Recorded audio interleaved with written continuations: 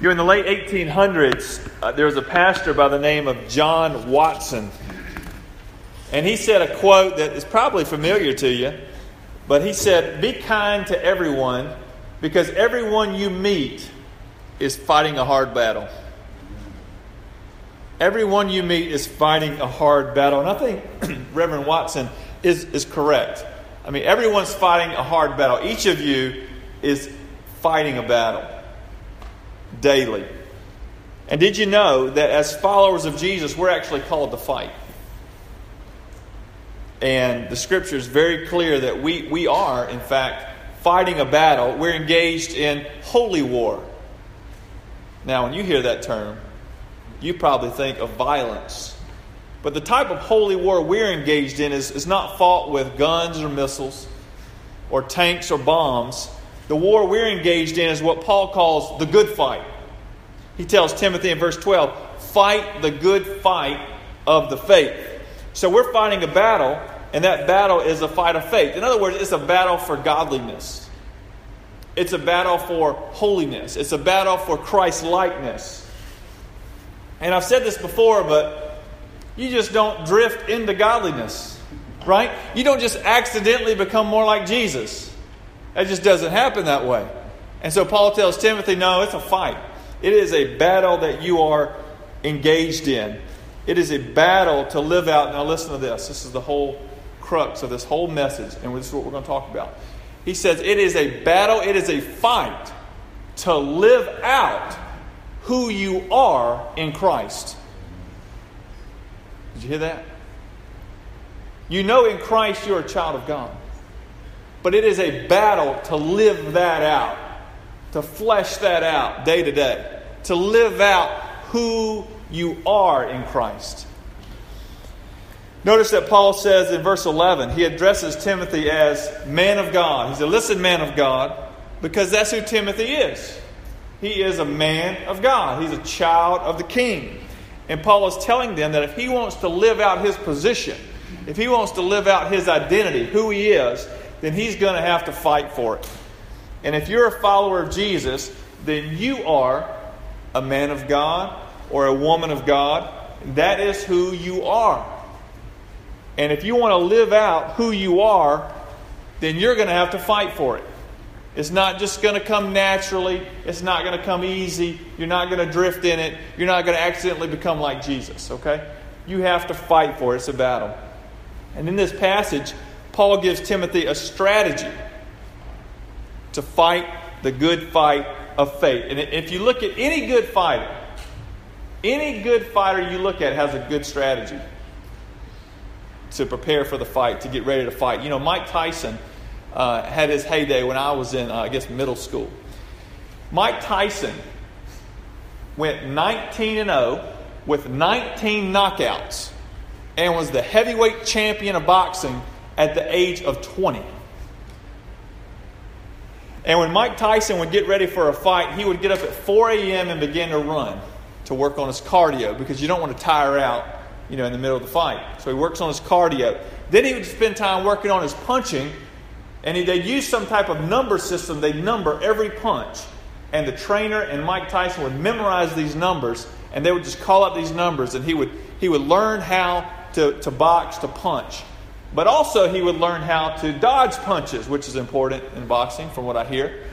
You want to be able to dodge them too, not just throw them, but dodge them. And so he would work on that. And a boxer usually spends 6 weeks preparing for a fight that may last 30 minutes. But it takes strategy, it takes preparation, it takes execution. Every good fighter has a strategy. And every fight, every battle involves strategy, preparation, and then execution. And that includes the battle we find ourselves in. If you're a Christian, you're in a battle. And the question is, do you have a strategy? I mean, are you prepared? Are you ready to execute the plan in your life on a daily basis? And so let's look at this passage of Scripture and let's see how Paul instructed Timothy to fight the good fight of faith. First he says, one part of the strategy, the battle strategy, is knowing when to flee, which is an interesting battle strategy, isn't it? It's like, okay, we're going to battle, you need to know when to run. Okay. When to surrender or retreat. Not surrender so much as retreat, withdraw. A strategic withdrawal, I think, is a fancy way of saying retreat. So you need to know when to flee. Look at verse 11. He says, "But as for you, O man of God, flee these things." And these things, we talked about this last week, in immediate context, these things refer to the unhealthy craving for controversy and quarrels. Also the unhealthy craving for wealth. But these things entail everything that Paul's been saying in the letter. In other words, flee these things that are contrary to the Word of God. That are contrary to what God has for you. That go against you becoming more like Jesus. So flee these things. Now I want you to just think about this for a minute. Just imagine that you're allergic to peanuts. And some of you may be. Imagine you're allergic to peanuts. And if you eat a peanut, you could die. And some of you may know some people like this. Severe peanut allergy. Now, if that's true of you, what is your relationship going to be with peanuts? I mean, you don't want anything to do with peanuts. It's not like you're sitting there thinking, I wonder if I can just put a few peanuts in my trail mix. You're not thinking that way. You're not thinking, I wonder if I can just put a tiny bit of peanut in whatever I'm trying to fix. Just a little dose of it. No. You're trying to avoid peanuts at all costs. You're trying to get as far away from peanuts as well. You're telling everybody around you, don't bring peanuts around me. You don't want anything to do with the peanuts. In other words, you're trying to flee peanuts because you know how they affect you. And so, in a similar way, part of our strategy in seeking and pursuing godliness is that there are some things that we just need to flee and stay away from, run away from, get away from, because of the influence they have on us.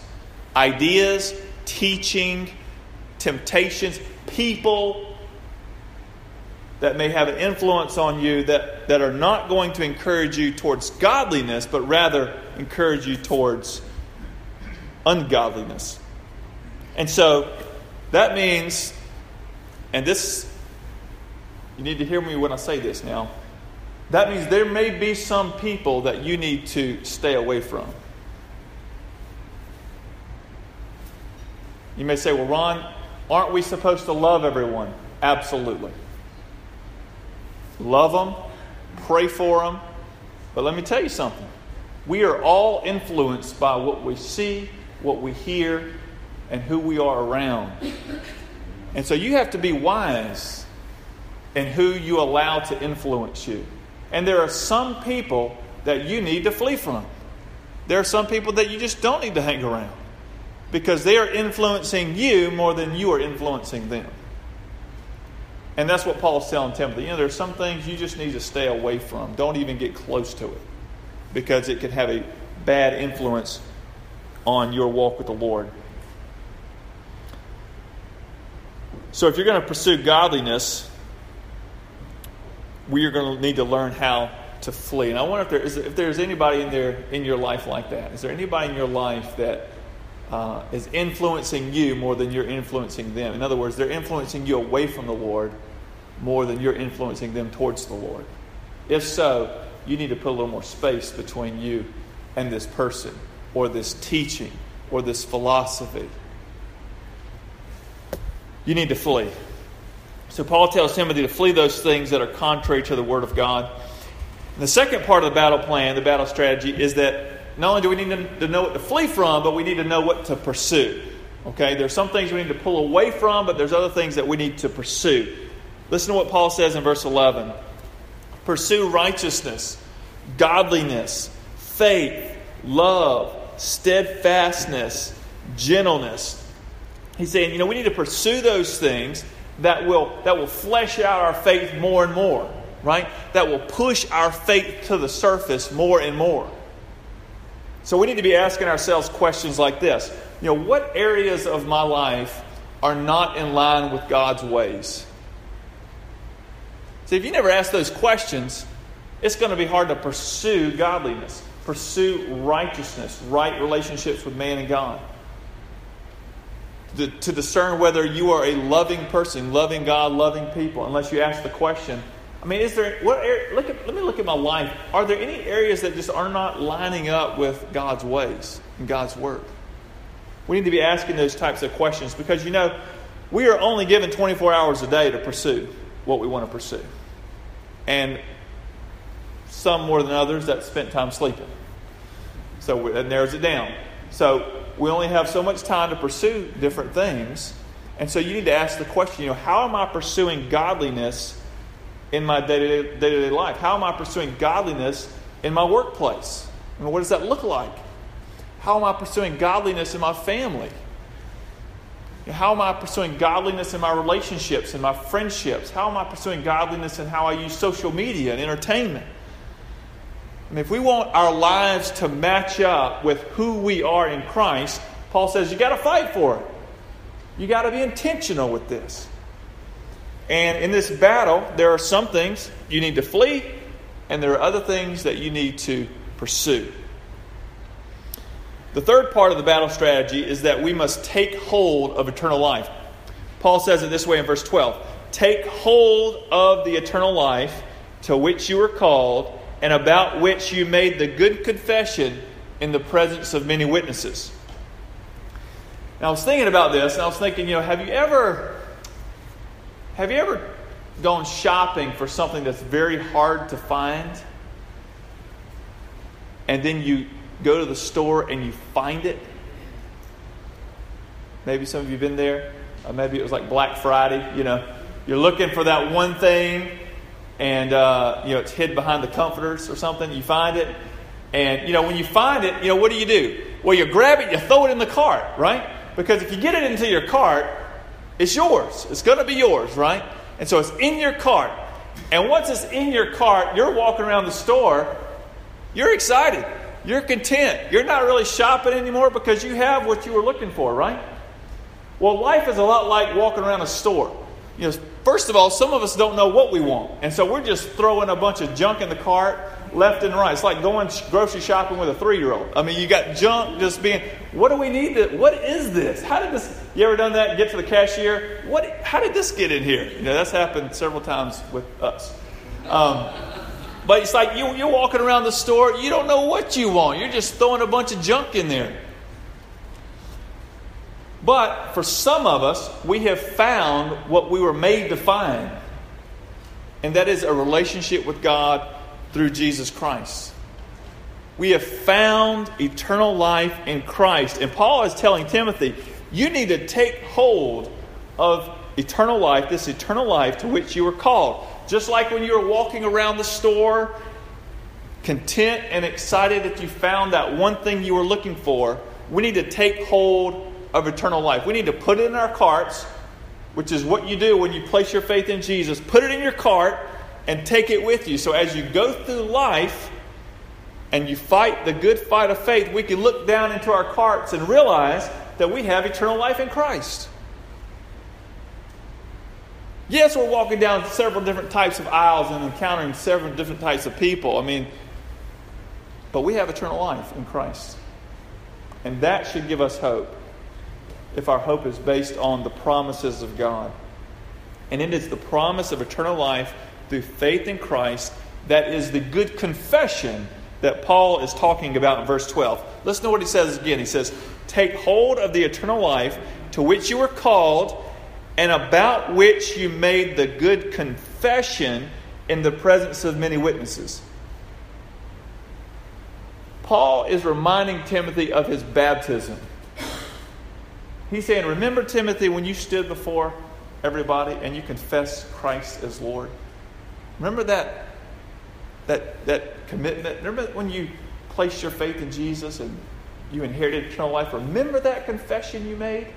That's what you need to take hold of. And I wonder for you, do you remember when you first desired to know God?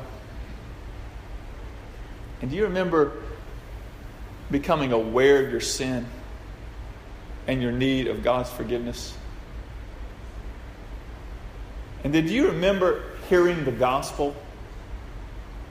That God sent His Son Jesus to die on the cross for your sin? That you don't have to pay for your sin, that God took care of it on the cross? And that by accepting Jesus and His payment for your sin, you can have forgiveness and eternal life. Do you remember that? Do you remember thinking, that is the best news I've ever heard? I mean, I can remember that. I can remember sitting in my home the summer before my 11th grade year in high school. I remember hearing the gospel and it making sense. And I said, who wouldn't want to place their faith in Christ? It was good news. That's what Paul tells Timothy. You need to take hold of what is true of you in Christ. And you need to carry that with you. Because that's what's going to fuel you, give you strength in the battle as you fight the battle for godliness. It is the truth of who you are in Christ and what you have. And so that promise that God will finish what He both started in us and in the world is the promise we must cling to as we fight the battle of faith. Paul goes on to say in verses 13 onward, he says, I charge you in the presence of God who gives life to all things, and of Christ Jesus, listen to this, who in His testimony before Pontius Pilate made the good confession. And you're thinking, okay, where are you going with that, Paul? Okay, I'm taking hold of eternal life that is mine in Christ, carrying it with me. And then you're reminding me of Jesus' confession before Pontius Pilate. What did Jesus confess? Well, Jesus confessed His kingship before Pontius Pilate. Jesus confessed His kingship, that He is the king. And it cost Him His life. And so Paul says, remember Christ, that He made the good confession. He proclaimed His kingship even though it led to His death. And so you, when you face difficulty, when you walk through life, you fight this fight of faith, make the good confession, Christ is King. You make that same confession. Look to Christ as His, let His example strengthen you as you face various trials and difficulty. And then you too can continually to confess Christ as King. Strength also comes from, he talks about it here, knowing Christ will return. Look at verse 14. He says, to keep the commandment unstained and free from reproach until the appearing of our Lord Jesus Christ. The promise of the second coming of Christ is really foundational to our hope. If Christ doesn't come back, then anything that we do really doesn't make any sense. Right? I mean, if Christ isn't coming back, then everything we do is just in vain. And like Paul says, we should be pitied among all men. And we're still in our sin. But if Christ is coming back, if He's been raised from the dead and He's coming back, that changes everything. Because now it gives us the long view. It gives us that eternal perspective. And it keeps us from being caught up in the short view. And we can begin to live beyond just what we see in the circumstance. But we can actually believe that, okay, even though I don't know how this is going to work out now, I believe Christ will come back and He's going to make all things new.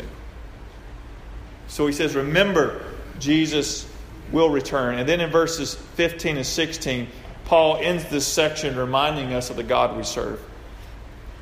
He says, verse 15, which He will display at the proper time, meaning God will bring Christ back, will allow the return of Christ at the proper time. He who is the blessed and only sovereign, the King of kings and Lord of lords. I read this one, literal translation of that. It's the King of those kinging and the Lord of those lording. Which is a great way to think about it.